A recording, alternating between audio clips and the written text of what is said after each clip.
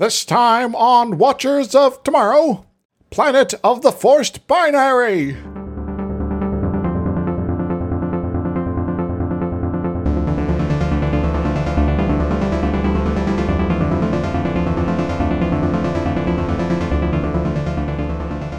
Hello and welcome to Watches of Tomorrow, the sci-fi review and critique show that could ask, but then you might say no.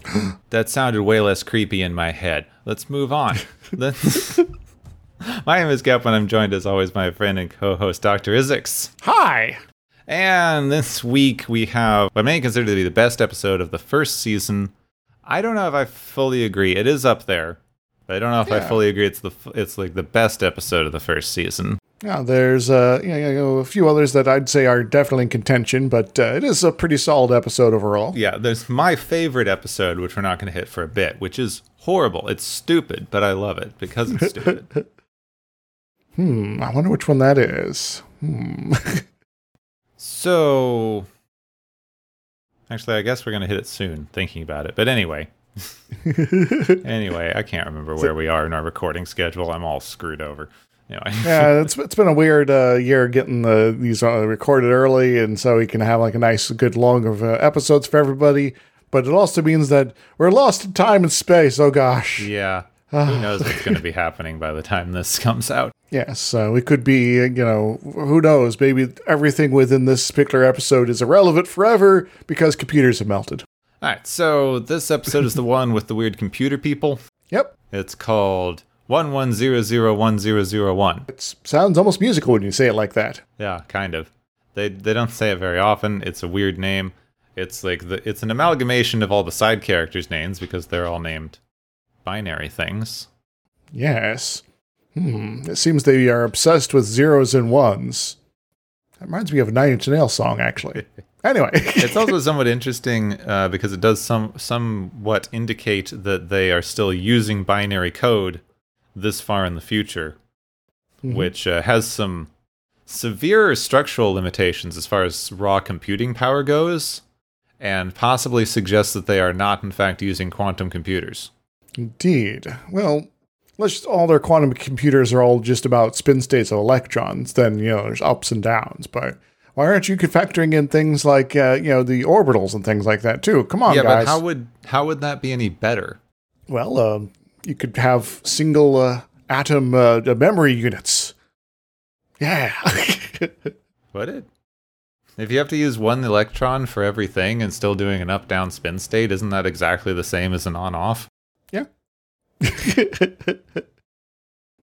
But yeah, the totality of quantum computers is a much more complicated subject than we probably have time to go into detail here.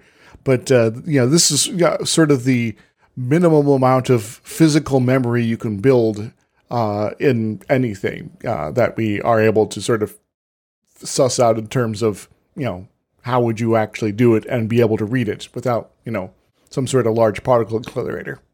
Oh, okay.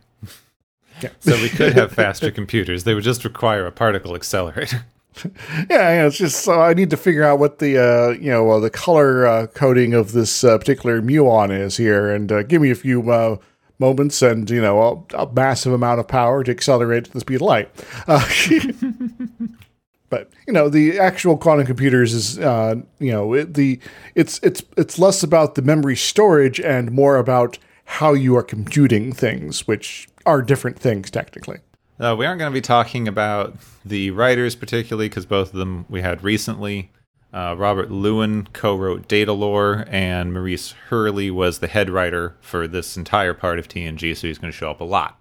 Yes. No point in going over them over and over and over and over. We have some guest stars. We've got a lot, but there's only a few important ones, so those are the ones I'm focusing on. Yeah, I got maybe some notes on the others, but yeah. We have Carolyn McCormick, who plays Minuet. She's best known for a later role as Elizabeth Oliver on Law & Order, which I do not watch, so I have no idea who that is. I think it's one of those sort of side characters, like We Need an Expert or something like that, maybe? Probably. Also played the same character on the many Law & Order spin-off shows. Mm-hmm. And she's later going to be brought back for an episode of Season 4 of Next Gen. Yeah. Yes, and playing the same character, technically, right? More or less. Yeah. Yes. Gets complicated there, but yeah, sort of. Yeah, she was also notable for being a ADA Rita Fiore in Spencer for Hire, which, also has in it a character played by a future Star Trek captain, Avery Brooks. He plays Hawk in that. We also have an actor that we've seen before, which hasn't happened that often yet. Gene Dynarski as Quintros, the Admiral Captain dude who shows up. I can't remember. I'm sorry. It doesn't actually say. Why doesn't it say? Shouldn't his rank be included in this cast list somewhere? Anyway. Commander. He's a rank of commander. Oh, well then why does he get to call shots? Well, he's commander of the Starbase. He had a bad idea and he should be fired. Anyway, he's a longtime Star Trek guest star. He was one of the miners from Mud's Women. Mm-hmm. And that dude that you forgot existed from Mark of Gideon. Yep. In an episode that people barely remember. Mm-hmm. Thankfully. So it was bad. Very bad. He also, after this role, played a character in Command and Conquer Red Alert. Oh. Joseph Stalin. Oh, he played Stalin. I only know one thing from Command and Conquer Red Alert. It's space. With Tim Curry. Yeah, because Tim Curry is the national treasure. Mm-hmm. And I will watch anything with Tim Curry, including cutscenes from an old video game. All right, I got an episode of Lex to show you then. It's really awkward, though, this problem. Lex is just awkward overall. Yeah. So. That's the one with the giant bug ship, right? Yes. Okay, yeah. It blows up planets. Yeah, anyone who doesn't know, Lex is a really weirdly awkward, overly sexual sci-fi show with a spaceship that looks like a giant dragonfly. You can look it up. It's strange, and I don't know if I would recommend watching it, because I watched 2 episodes and then stopped and never went back. If anything, I'd maybe recommend the last couple episodes of season 2 through season 3, and then stop. The first episode does have the best weird out of nowhere song. Yeah. The first thing the people the warrior race people from the show just show up and sing a really kick-ass song. And then it's downhill from there. Anyway, Star Trek. Yeah, I do think I still have it memorized too. Yeah. Anyway, Star Trek, not Lex. I guess we'll have to do a one-off with that or something. Maybe we'll make Jesse watch it. Anyway. We're gonna feel awkward, and we need some help with this. So Kate Boyer plays 01, who's one of the Bynars. There's a lot of these little buggers running around, but there's only 2 who really have any particular speaking lines. Yes. So Boyer was in a lot of small cult films, something called Tapeheads, a small sci-fi movie by Steven Spielberg. Also had parts in The Lost World, Jurassic Park, Minority Report, and TV shows like NCIS and X-Files. Sliders, Millennium, Babylon 5, got little everything, really. Yeah, all that stuff. Any of that. She was in White Dwarf. Huh. Basically all the sci-fi. It's that thing. There's only 6 sci-fi actors. They just keep reusing them forever. Yeah, once you are any character in any iteration of Star Trek, you are also in Babylon 5, Sliders, this, that. any 90s, early 2000s sci-fi show, you are there. Yes, and you might end up on some sort of cop show too, like Law and Order. So the good version of Outer Limits. And Alexandria Johnson, who plays 10. Yes, also a few things, not as many though. Yeah, I was in stuff like Remington Steele, Hill Street Blues, some made-for-TV movies. Yeah, Moonlighting, Newhart, L.A. Law, hence the mention of cop shows. And then there's also Ivy Lane and Kelly Ann McNally, who weren't into much other than this. So the episode. No, but before we go, though, I do want to mention real quick the band, though. There's a band. Ron Brown. Yeah, the band. Yeah, because Ron Brown wasn't in much, but Abdul Salam El Razak, the bass player, is still acting as of a couple years ago at the very least. Is in numerous TV and film roles, including the John Larroquette Show. But I guess perhaps more recognizable is Jack Selden, the piano player, because he was the various other roles like the President in Johnny Bravo. Also, he was in Dragnet 1967, and also he was in one of the most important roles of all time. He was the Bill in Schoolhouse Rock. Oh, really? Yeah. Yeah, I completely forgot the holographic band. I kind of blanked out the entire holodeck section of this episode, which is a good 90% of it, honestly. Yeah, so it's going to be a short synopsis then. Yeah. Now I just have the Schoolhouse Rock stuck in my head, because of course. I want to go back to Broden G. Broden G. Alright, so the Enterprise is in space dock for general maintenance and upgrades, including upgrading the holodeck because it tried to kill people the last time they used it. Mm-hmm. So maybe fix that. And also the computer will be upgraded by the introduced race of the episode, and only this episode, the species known as the Bynars, supervised by Commander Quintros. Well, so we're basically getting around to that computer maintenance finally. Hooray! So Quintros explains that the Bynars are a genderless humanoid species that over the millennia have integrated their society so much with computers that they basically are a cyborg species at this point. They're inexorably linked with their central computing system. Mm-hmm. And each two of them is sort of linked together in sort of a singular unit, so they have two heads better than one sort of powers going on. Yeah, thus the Bynars. Mm-hmm. There's always two of them. The two that we're introduced to here are 10 and 01. Picard gives us the ticking clock for the episode because they have 48 hours to go do a thing that can't be delayed, mission stuff.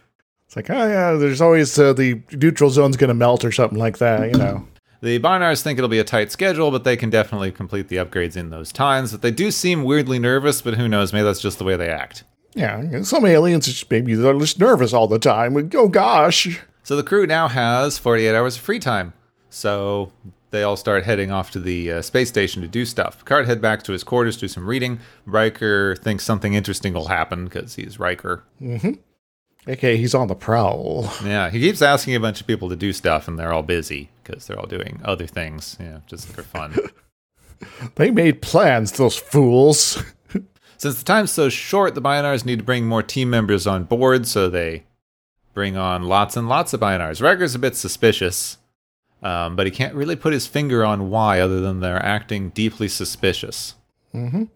But, once again, these are aliens. You shouldn't really be able to, estimate their actual emotional responses and behaviors based on human ones. But, Star Trek. Riker runs into a bunch of people. We get to learn what everyone's doing at their free time. Riker's a bit of a douche to some of them, but, So he runs into Tasha and Worf, who are going to play Parrises Squares. I think this is the first time they mention Parrises Squares. We never actually get to see the game or learn anything about it, other than it is incredibly dangerous. Yes, incredibly dangerous, potentially violent, and, if you're not careful, you can get horribly crippled or killed. So, be careful, guys. He tries to convince Worf not to kill the Starbase team, but Tasha's pretty sure that Worf is just joking. Fingers crossed on that, though. And parts of the ship are being shut down to facilitate upgrading stuff. Why is there a power loss? Next up, Riker runs into Geordi and Data. I do kind of like I wish there was more of that in this episode instead of the later holodeck stuff. It's just kind of fun to follow Riker around. Like, what are you doing with your free time? Like, I'm doing this thing. I'm building a model of the Titanic. Whatever. So Geordi and Data are working on Data's ability to be creative because Data is starting to paint, which is something that comes up over and over and over in this. There's a bit of a joke about how a blind man's teaching an android to paint. Yep. Neither of them seem to enjoy it. Riker's in a mood. Riker's having a normal one. Yeah, he's like, I want to do stuff, but no one's free. Gosh. He runs into Crusher, who's going to meet one of her heroes aboard the Starbase and has a lot of paperwork. So, Riker's alone. Can't get anyone to do anything with him. I do give, this bit, this encounter with Crusher there, a lot of props, because she's like, so often the series like just serious or, concerned or something like that. But she's like excited, happy. It's like, I'm going to go do a thing. This is great. I'm going to, bye. It's also great to see, this is something that I also really liked from Lower Decks. Like, people who are in this position, they've spent so much of their lives working towards this very specific, very science-y career. They're excited for weird, nerdy shit. Yep. It's like, yes, that is the kind of person who would do this. Someone who is weirdly obsessed with how alien molecular structures function. This is so awesome. Bye. So, Riker's now alone, so he's just going to try out the new holodecks, because they've recently been updated by the Bynars. Here's some Bynars right here. Hey, how's the updates going? So the Bynar's like, okay, it all works. Good. You stay. Just stay. We're going to leave now. Nothing suspicious going on here. Nope, not at all. Bye. Yes, and some of the looks between the Bynars is like, it's like, yes, he's falling into our obvious trap, but, he's really bored, so it's going to work easily. So, away with us. Yeah, they set the holodeck to bored and horny. It's like, all right, how do we make this perfect for the situation? Well, he's either going to need something to entertain him or entertain him in a different way. So, yes, poke the button. Yeah, so he calls up a bar because he wants to play some jazz, so it's an old-timey jazz bar. There's a pretty lady in dress. Spend a lot of time dictating the look and positioning of the pretty lady. It's just way too much. But yeah, we kind of realize, that Riker's interest in brunettes is not just with Troy. Yeah. Yes. So the pretty lady in the holodeck is Minuet. Riker starts flirting. The Bynars work on the holodeck controls suspiciously. I'm like, tune that in, make that bigger, cinch the waist a little bit. Okay, yes, and all the stuff to make, talk to him in the right sort of sultry that keeps his attention forever. Hooray! So, on the bridge, Wesley's asking exposition questions about the Bynars. Like, their language is super sped up, and then they buffer it and then get the information later in a drip feed. Doesn't sound like a way you could actually communicate, but sure. Yeah. I do kind of appreciate them using Wesley in this sort of role here, and I kind of wish they would have used him more in this. Yeah. It's like, I'm a young person and inexperienced with all this weird stuff out in space, so maybe I could be here to ask questions. I'm learning. He can be the resident cabbage head. Exactly. You always need the one guy to ask the stupid question, and they could give it to Wesley instead of the person who's supposedly competent. Yes. It's like, it's like Wesley might be, super genius, but he's inexperienced. So, he needs information in order to pull off the magical thing of the week. So he's like, oh, that's really cool. You guys have some advantages. I'm like, yes, and some disadvantages. Yes, we can never have any private time. Speaking of private time, Riker's getting more infatuated with Minuet in the holodeck. They dance, they talk. She's good at everything, like probably kissing and stuff. Before they're going to do anything interesting, Picard decides to show up. Yes, it's like, hey, I see you are obviously engaged in some sort of lewd holodeck program here, but I want to come in and hang out for a bit. Is that cool? He comes and hangs out. It's like, oh, I'm sorry, I interrupted. And Riker's like, oh, no, I'm into this for some reason. So, maybe Riker's like, maybe a threesome and to maybe get someone from the band, I mean, like all horny Starfleet officers, Riker is inherently bisexual, but I never got a vibe with him and the captain. Yeah. Apparently no one else ever did either, because I have seen all of the shipping, and that is not there. Yes, but there is, maybe some almost in-universe shipping that happens, but it's so subtle you can miss it. So Minuet now flirts with Picard, but this time in French. C'est bien. He's also impressed at the realistic computer situation. He's like, oh, you speak French? It's like, yeah, the computer knows what French is, dude. It's like, and I'm basically the computer, so, This is still when they haven't decided how holograms are supposed to work. Indeed. And I guess this is also still the era where French is a obscure dead language. So Back on the ship, Wesley's identified a problem with the magnetic containment of the warp core.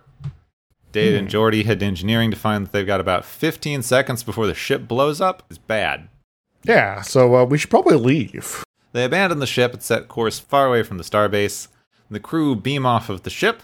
The automated ship systems take over, even though they can't find the captain or Riker, but they sounded a general, red alert, get off the ship thing, so they're probably fine, right?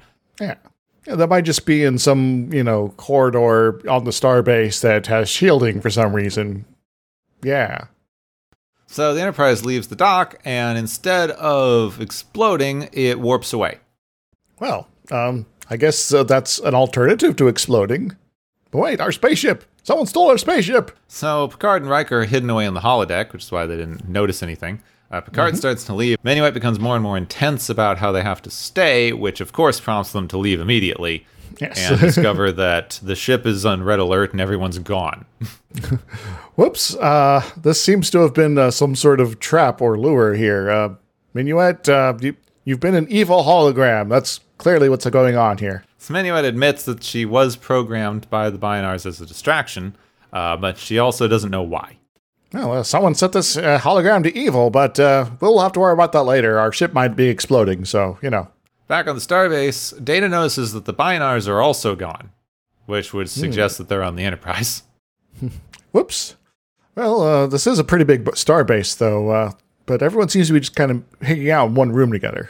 He's also able to intuit that since the Bynars are gone, maybe they should send a ship to intercept the Enterprise at the Bynar homeworld, which is probably where they're going. Yeah. So Picard and Riker begin retaking the ship. They start by setting an auto-destruct sequence in case they can't regain control. So, I guess it makes sense. Someone hostile taking over the ship, blow it up. Indeed, you don't want, the flagship of the Federation to be, falling into someone's nefarious hands.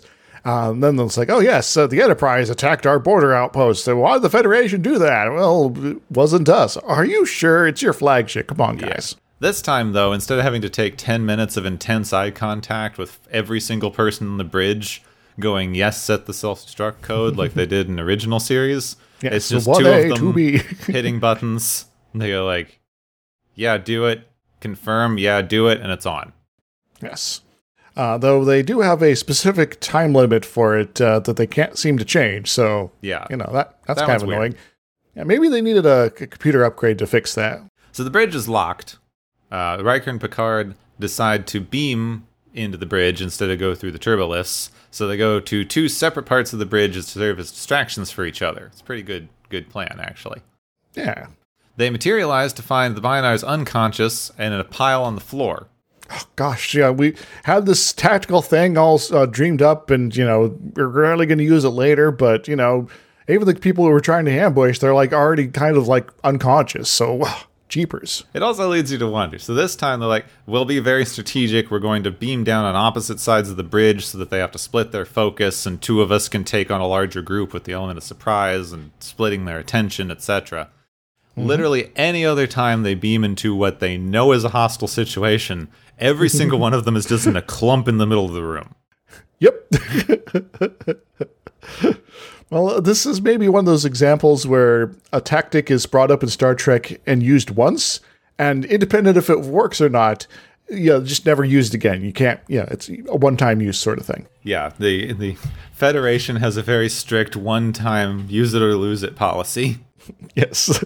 Oh, we found a secret vulnerability on this death ship here.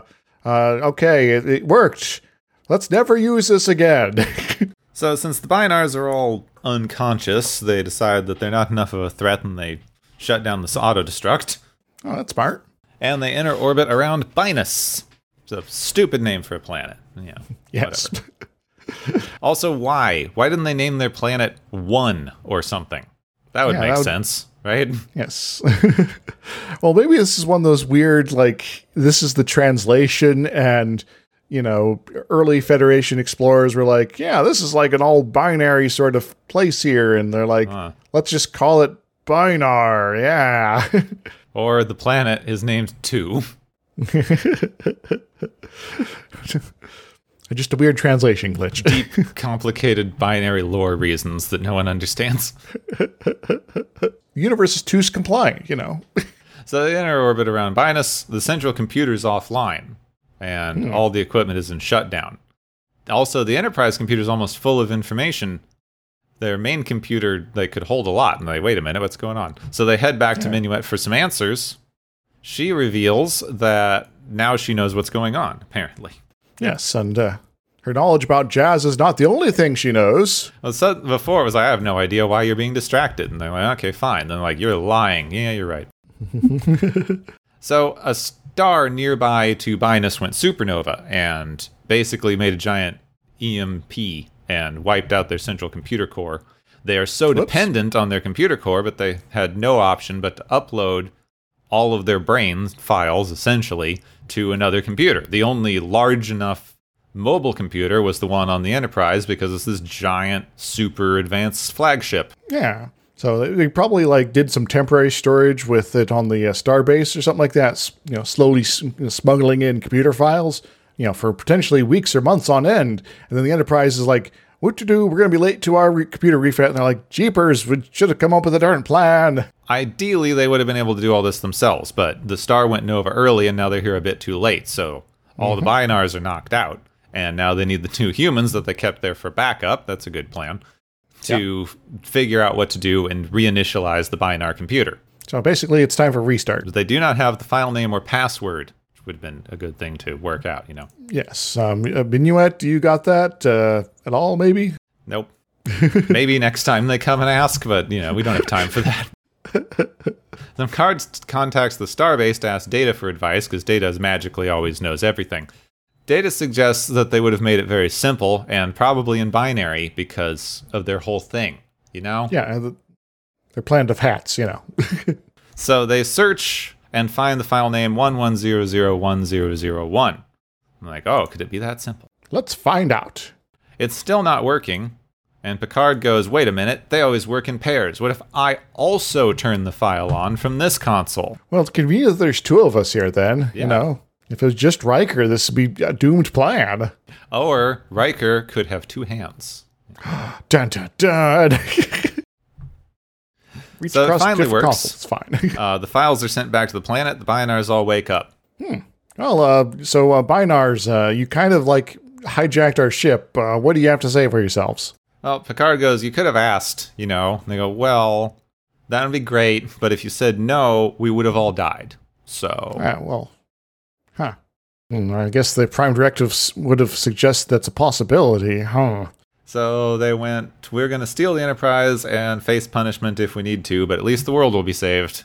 I guess that is some moral sort of choice there, I guess. Yeah. The Picard sets course back to the Starbase to reunite the crew. Riker heads back to the holodeck. Minuet's gone. Probably because the Binars were actively programming her, and now they don't need to anymore. Yeah, so it's a different character entirely, not the life that she had before. The perfect girl for Riker is now gone. Yep, and as Picard says, some relationships just aren't meant to work. Well, I guess we've learned a lesson. I don't know what it is, but I guess that's the one. And so some relationships just, Kind of just makes me think of the Futurama don't date a robot thing. Well, I guess we'll have opportunities for the question of dating holograms, things like that down the line, and especially in Voyager. Yeah, a lot. Yeah, it's something that they play with a lot. Yeah, in fact, even Janeway gets in on that action. Mm-hmm. So in that one, they always well, you are the captain. There's no other humans in millions of light years. So delete the wife. You keep refusing to let the writers pair you up with Chakotay, which is a good move on your part. Yes. I think it would have been interesting if Janeway ended up with Harry or something like that. That would have been he's the lowest ranked officer on the whole ship. Yeah, there's some power dynamics going on, but it's I want someone who's knows they're at the bottom and they're not going to be ranked up anytime soon because, of our situation. So you're just okay with the situation. What do you think about this, Harry? Don't hurt me. I mean, that would have just been funny by the end of that if every single one of them was just a commander. But, they had ranks of commanders to maintain exactly the same power structure. But Yes.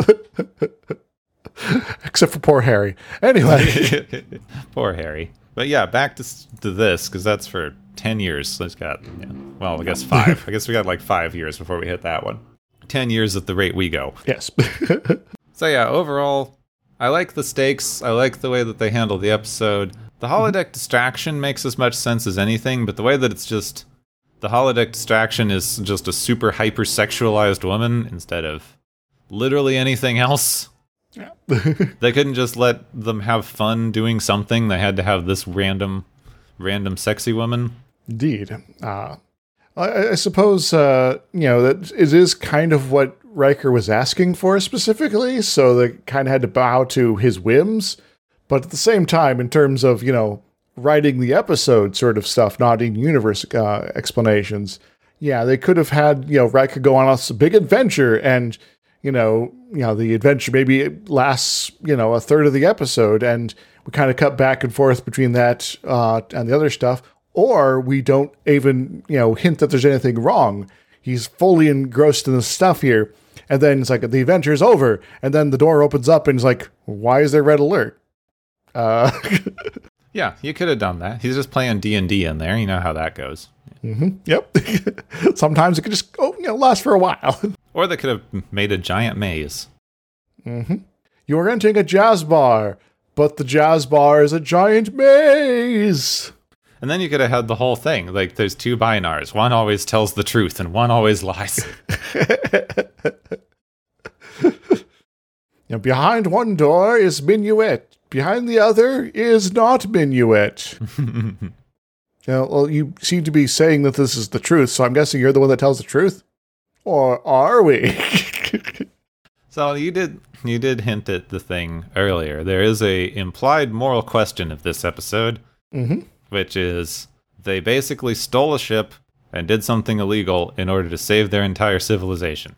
Yep. When they could have just asked for help. Yes. So I guess the question then is it better to violate the rules in order to save lives, or is it better to follow the rules with the risk of not being able to save those lives? Well, the interesting thing here that you get into is whose rules. Exactly.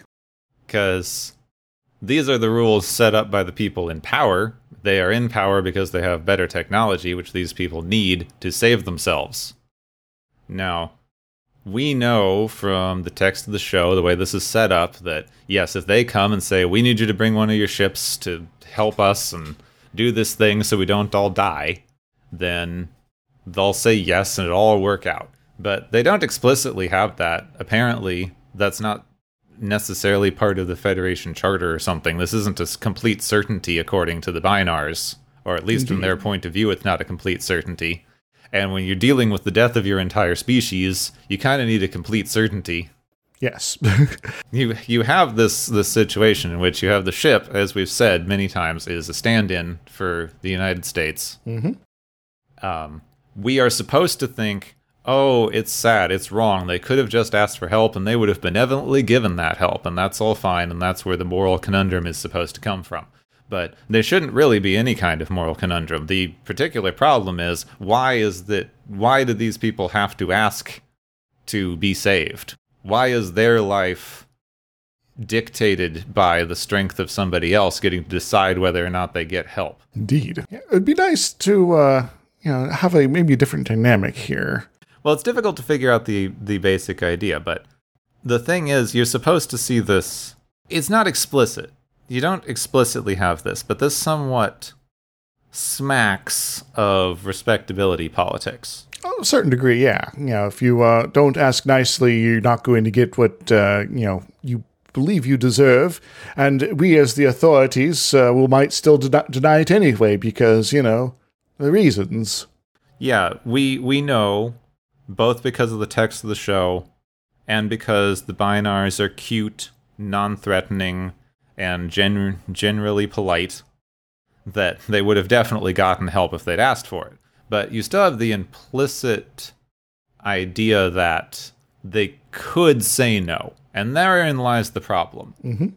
Because the fact that you have a even benevolent superpower, which is how the U.S. saw itself during this time period, late 80s, early 90s, the benevolent superpower that's definitely going to help out the little guy, they just have to ask. Yes, as long as that little guy's not in bed with the Soviet Union. Yeah, that's true too. I'm saying this is how America wanted to perceive itself, not what was actually going on. But everyone else, they're cool. We got to help them because that means that if they're not in bed with the Soviets, we're they're fully on our side, and so we'll be helping them for sure, and not at all for our own self-interest to make sure we can harvest their local resources. And does this wind up in some complicated questions? Yes, because you do have what feels like, of course, natural inequity, especially when you reach a interplanetary scale. It does seem to make a little bit more sense. Whether or not it actually makes sense is something that you would have to do a lot more work on to decide. Mm-hmm. The idea in the show seems to be we aren't going to share, we're going to have technological inequity because we can't share our technology willy-nilly because we don't know what people will do with it. And to a certain extent, you can see the argument, though it does get into a human nature problem.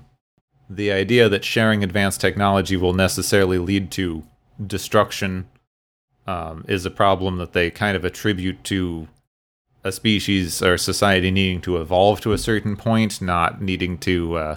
which gets into the same thing we were talking about an episode or two ago on the end of history, that arguments that a civilization will naturally just kind of work itself to the same natural equilibrium as every other society, and that will be the right and good and proper way to be, and then we can share technology with them all they want. Yeah, because we're all on the same level in terms of our society, and that means we're going to be pals forever.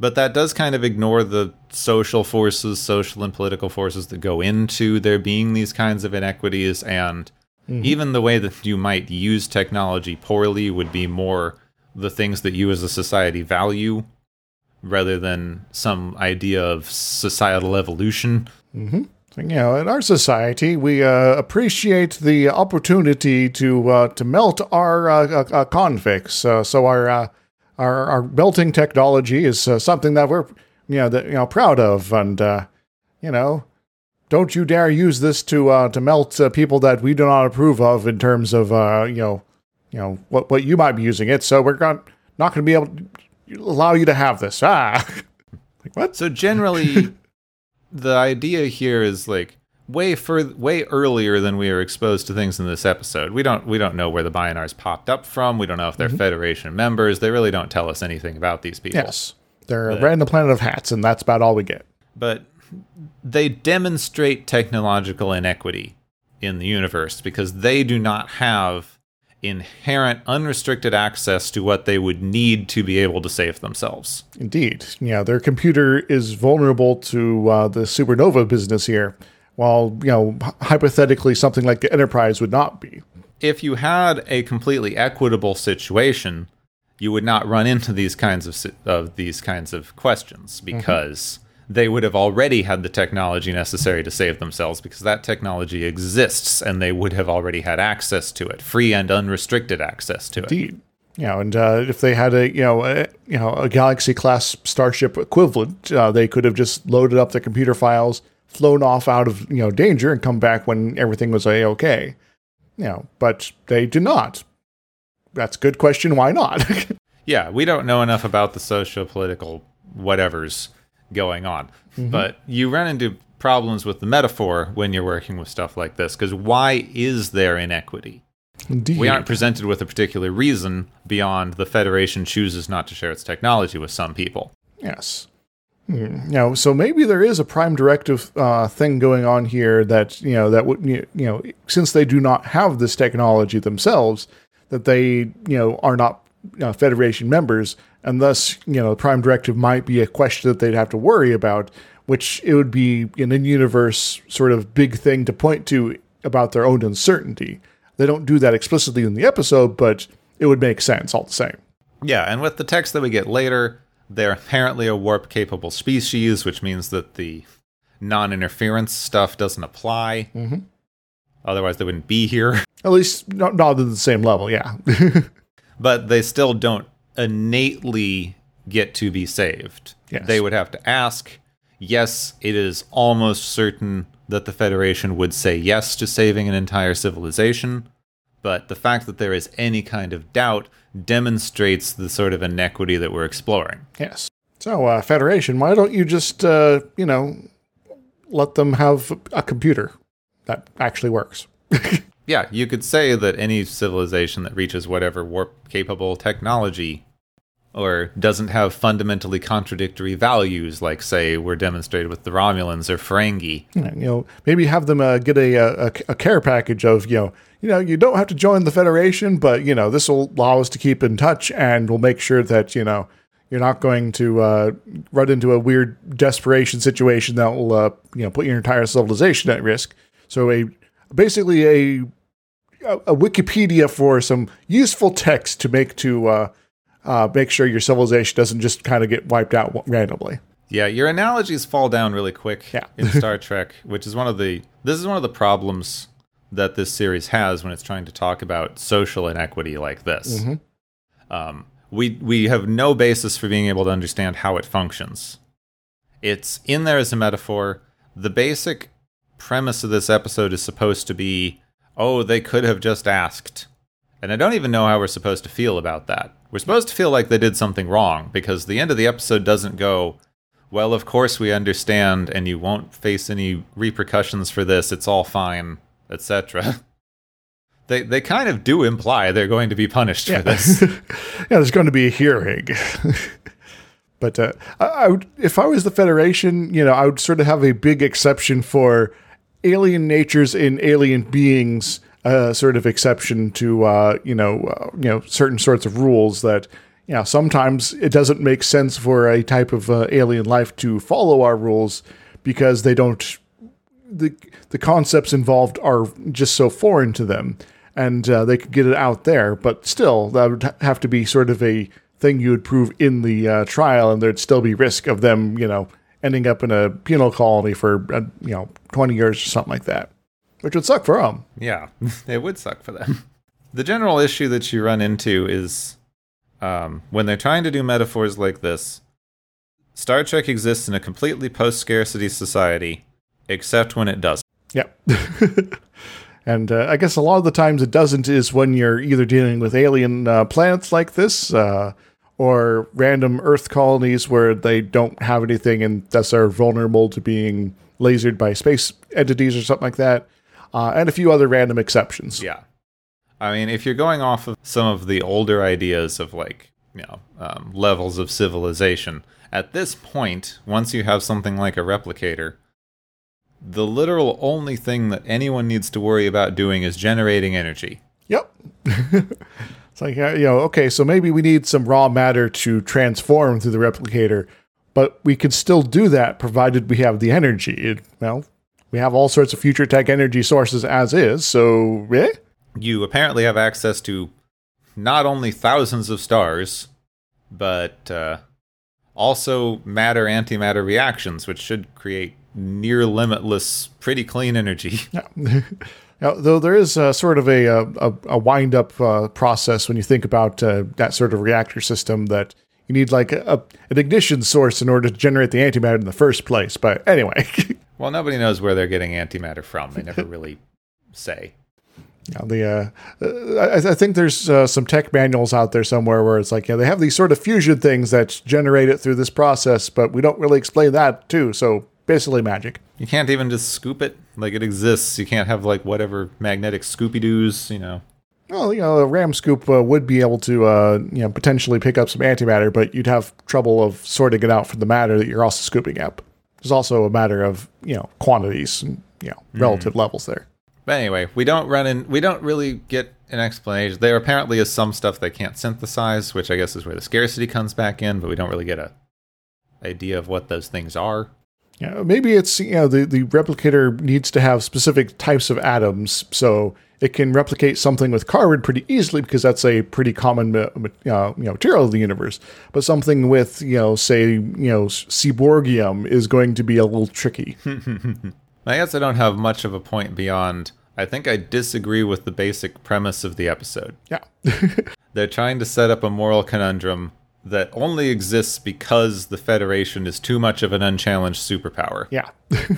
So maybe they should be challenged, and it's like, maybe you should share your resources a little bit better, and, maybe, expand that universal love business or something like that. I don't know. Well, they try to hint at some of this stuff later, which is one of the strong problems that I have with Deep Space Nine, is they set up such juxtaposition between we're always getting everything from the perspective of the Federation in these episodes, which is why we're supposed to sympathize so much with the superpower. Yep. Like, they want us to. When you get into DS9, when they're like, oh, there's some places outside of the Federation, as soon as you step foot outside of the Federation, you're in lawless Wild West Buck Rogers crap. Yep. And it's such an unnatural, massive juxtaposition that it also makes little to no sense. So it's almost like if you are say someone from a Federation world, and you decide to found a colony that is not Federation controlled, influenced, or part of it, whatever, you are only able to do that if you are trying to make a dystopia. Yes. Yeah. So there's also I guess Tasha Yar's planet, which we'll get to later in TNG more. Yeah. I just feel like as a medium, Star Trek has a lot of really, really good points, and a lot of them are about upholding a strong moral center and how difficult that can be, even when you have unlimited power and resources. Indeed. That's a very good issue. You can look at that in a very complex way, and they tell a lot of really good stories around that later on. Where it always falls apart is when it tries to look at any sort of social inequity, because the world that they've set up doesn't even make sense for social inequity. They're bad at telling stories around it, and they're always coming from the 90s American idea of we are an unchallenged superpower, can do whatever we want, and the rest of the world is fine with this. And that's we are doing the moral good, and thus we are unchallengeable. Yeah. Yeah. Which kind of circular logic. When it gets into when we're getting into like good, complicated questions, it is, okay, you have the moral high ground and the power to do whatever you want with it. Now what? Well, is it right to use this power? And if it is, how is it best to use it in a way that's going to be best for folks? And by best for folks, I mean, the people that we're interacting with and ourselves and all that. And, oh gosh, this is kind of spiraling out of control. Ah! And you could have a very interesting discussion of that with something like this, where you have a actual discussion about what is the best thing to do with this. You could have, like, the Binars apply for this and don't get it for some random bureaucratic reason. Picard thinks that's wrong. They go into a big discussion about why one should or shouldn't use your ultimate power to help others in need, and probably eventually go against Federation orders and save them anyway, like, Picard do. Maybe that's what the holodeck stuff is, maybe Riker in his wandering around is, it's like, maybe I'll do a little jazz club, and then, it's like, I got bored of this, move on to something else. And then Picard shows up and saying, hey, I got something here. Maybe we can do sort of like a big sort of trial sort of thing, where we're, tackling some moral issues here. And then it turns out that the trial that they are, whatever they're, doing there, this tribunal situation is basically a metaphor for what's actually happening outside the holodeck at that exact moment. Or Picard knew this was happening the whole time and showed up at the holodeck for plausible deniability. That would be an interesting twist, I think, actually. Would have been better if they talked about it. You can make up these things all you want, but yes. There's maybe we could extend this into a two-parter somehow. Anyway, that's my thing. I interrupted you.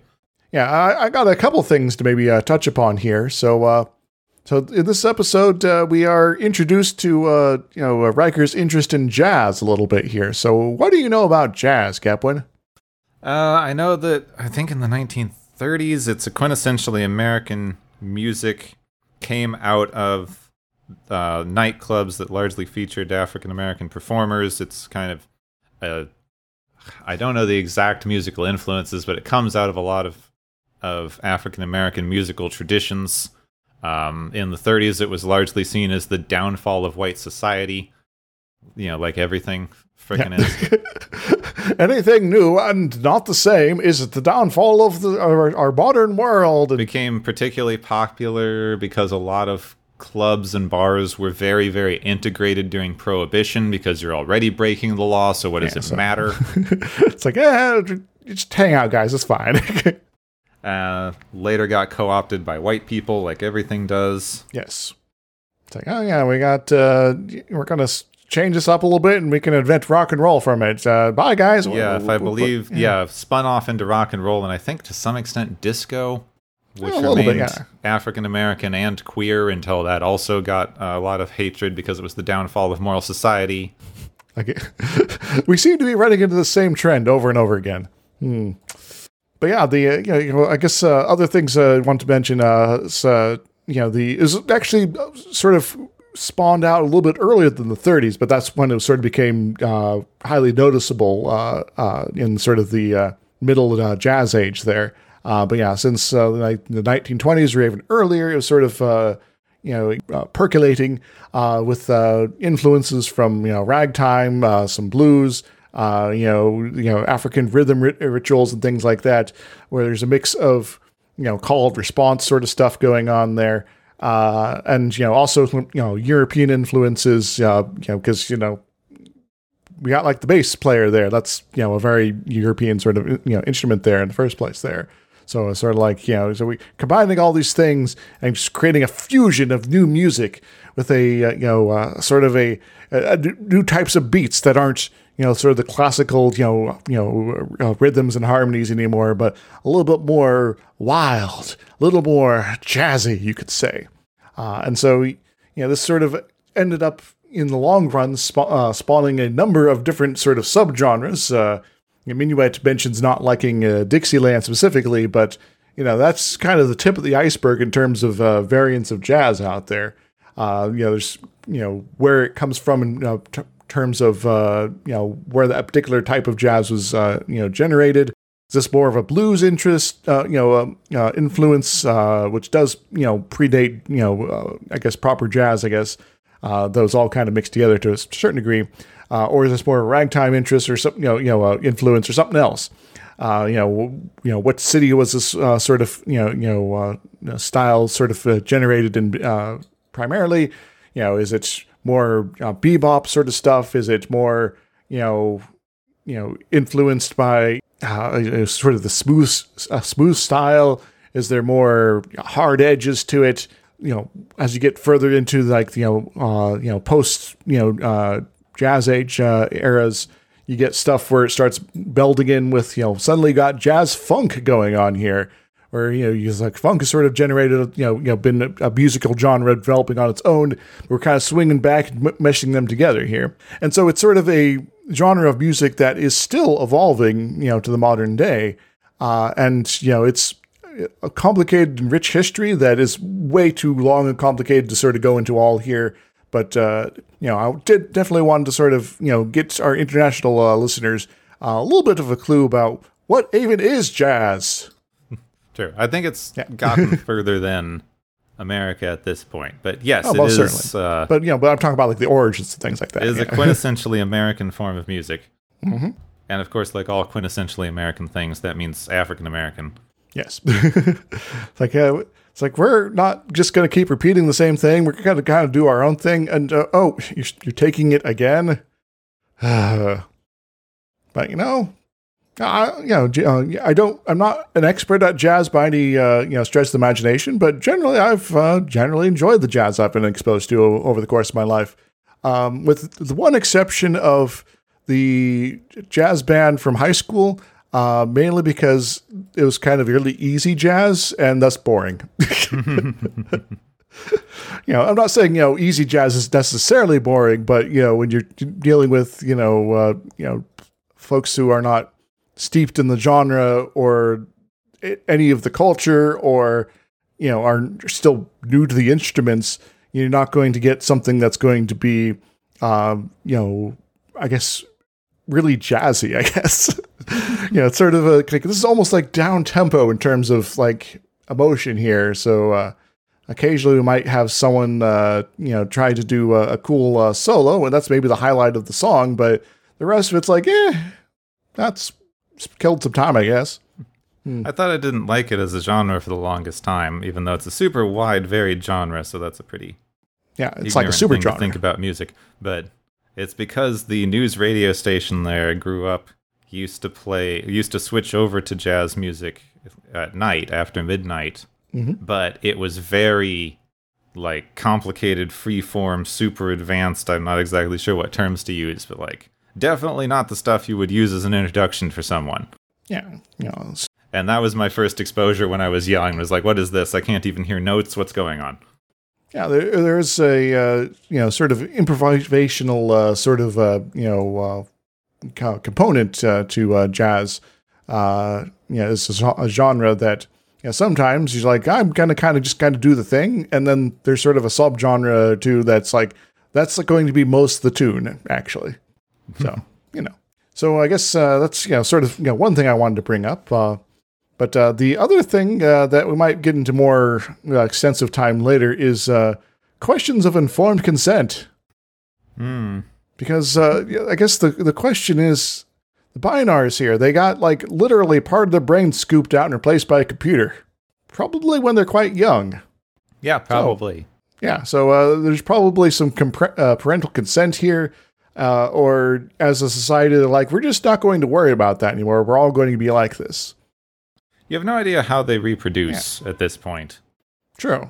Maybe they build a computer and it just grows another Bynar around it. Could be. You don't... they never bring the Bynar up again. It seems like the kind of thing that you might think about when you start encountering Borg. Yes. I've heard a joke that's like, they're cyborgs intent on using our technology. And it's like, but yes, that's true. But we don't assimilate others. We just do it to little babies. I mean, we have no idea how or when it's done, or if it's something that you can opt into or not. Or they say that it's inextricably linked to their biology at this point. So, maybe they're not able to survive without these, modifications. Like their brain won't develop properly or something like that. You do have a bit of a thing too. Like, yeah, they're probably doing some sort of surgeries or integrations. We have no idea how this functions. But then it's also so innately tied to the culture of their species. It's in some, like, well, this isn't the perfect analogy, but imagine if you had to opt in as a baby to learning your native language or not. Like, that's not really something that you would choose, because even if you didn't want to, it would leave you completely a complete inability to interact with the society around you. Indeed. So, there is, questions here about consent, but there is also still there are other factors that are applicable here that, are sort of overriding of that sort of, question.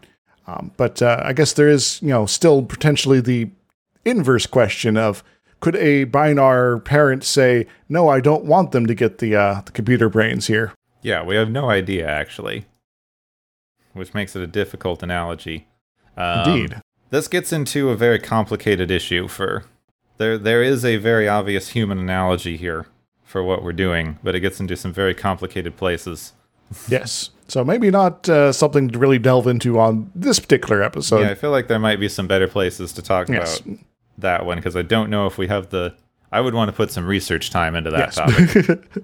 So I guess this is a we're going to file this away for later sort of thing here, and we'll remember this episode, so maybe you should too. Yeah, we could maybe we should start doing some side episodes. If here's the thing that we actually need to do some research to talk about. Yeah. Maybe we could do that between seasons. I don't know. Yeah. So, should I talk more about jazz? Sure, why not? All right. You're gonna scat at something? Yeah, that is a Yeah, another outgrowth there.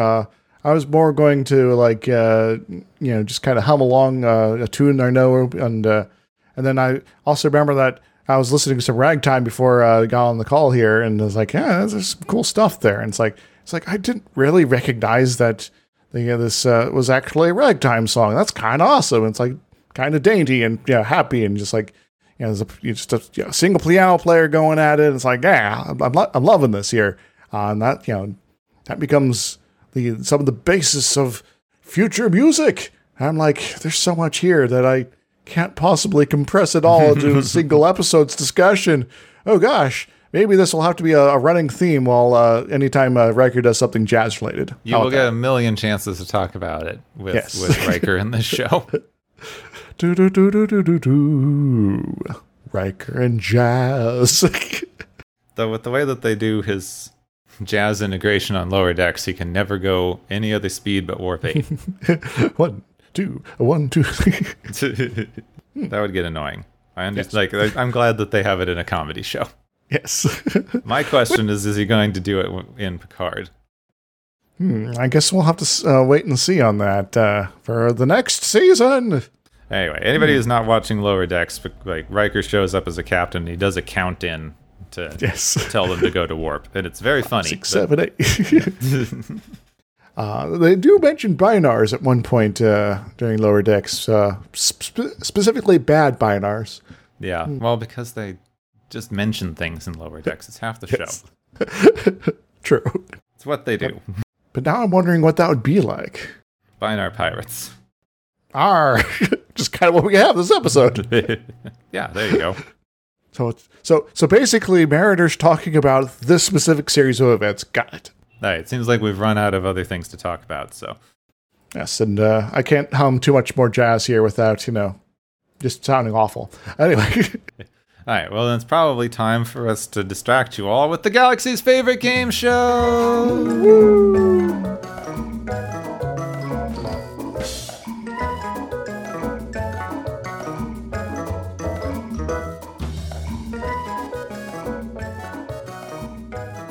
Hey everybody, welcome back to the Galaxy's favorite game show.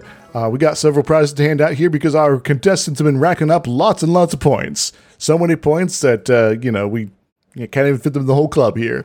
Anyway, the first prize is the Could Have Asked prize, which goes to the Binars, though their nature precludes the taking of it on any risk with respect to getting help. The whole discussion about, this Federation being a superpower, and also, this is a Star Trek episode, so we need like a plot of some sort. So what do they win, Gepwin? I win a shielded computer? That seems like it should just be standard for any spacefaring species. Indeed. Why does your computer go down if there's a supernova anywhere nearby? I mean, given galactic scale, nearby must be at least 17 or 18 light years.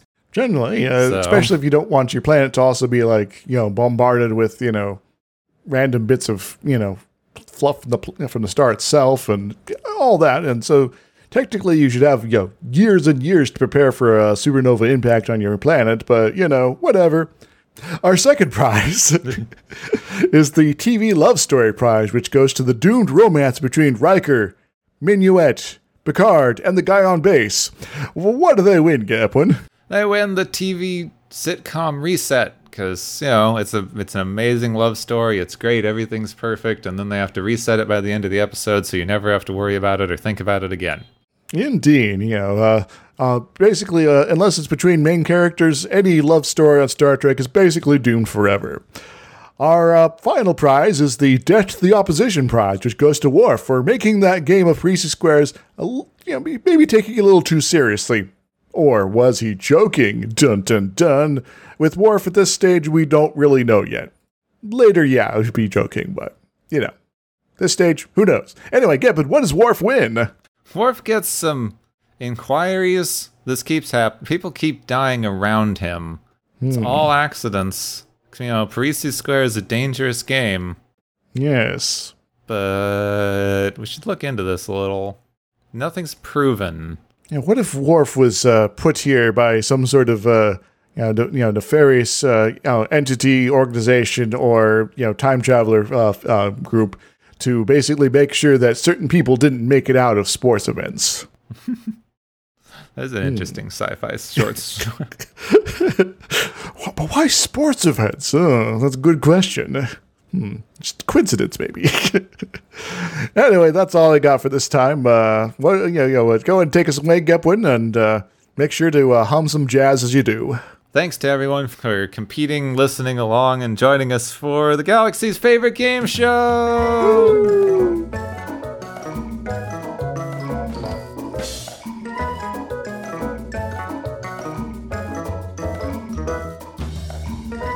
So, what are we doing next week, Gepwin? Next week is an episode called Too Short a Season. Which no one particularly remembers because it's sort of dumb. It's one of those that's just kind of there, really. Yeah. Has some questionable age makeup. You got to make it work somehow, and it still looks really, really awkward. Yeah. Yeah. So, yeah. But it's not the sort of age makeup where we had in the original series, because it's going in the opposite direction. Oh, yeah. Except Yes. it's not, because you start with the dawn and then take it off slowly through the episode. Yeah. So yeah, this is the episode with the de-aging admiral. Yes. So I'm not quite sure if we should really label him as one of the bad admirals that sometimes show up in Star Trek, or they are they get ranked up and then just become evil for some reason. But it does have some stuff going on here, so there's an episode. So There's some stuff happening. There's some questions. It's kind of an interesting idea. But overall, the episode isn't handled well. They don't talk about stuff. Mm-hmm. It's just kind of around. It's got a guy from Trouble with Tribbles in it. Yeah. So I guess that's something to look forward to. I guess. Maybe we could just talk about Trouble with Troubles again. De-aging admiral. It's fine. Not the one you're thinking of. Yeah. Admiral April, you're getting younger. Yeah, it's the de-aging episode. Not that one and not that one. Because I know the two you're thinking of, and it's neither of those. It's the other one that no one remembers. Yes. It's the one that you think you remember, and then you start watching it, and then you're like, wait a minute, wasn't this guy a vampire? Oh, wait, no, that was a different one. So, too short a season. It's too long of an episode, maybe? Yeah. It's definitely there. Yeah. Also, hostages. Yeah, there are some hostages. There's some weird stuff in this one. It gets into some of the stuff we were talking about. I mean, it gets into some of America's not great political decisions and things. It just frames them around something very stupid and difficult to follow. So maybe we'll have more to talk about there. Yeah. Anyway, that's going to be next week when we have to figure out what to say about the magic de-aging admiral. No, not that one. Next time on Watchers of Tomorrow. Oh, to be young again.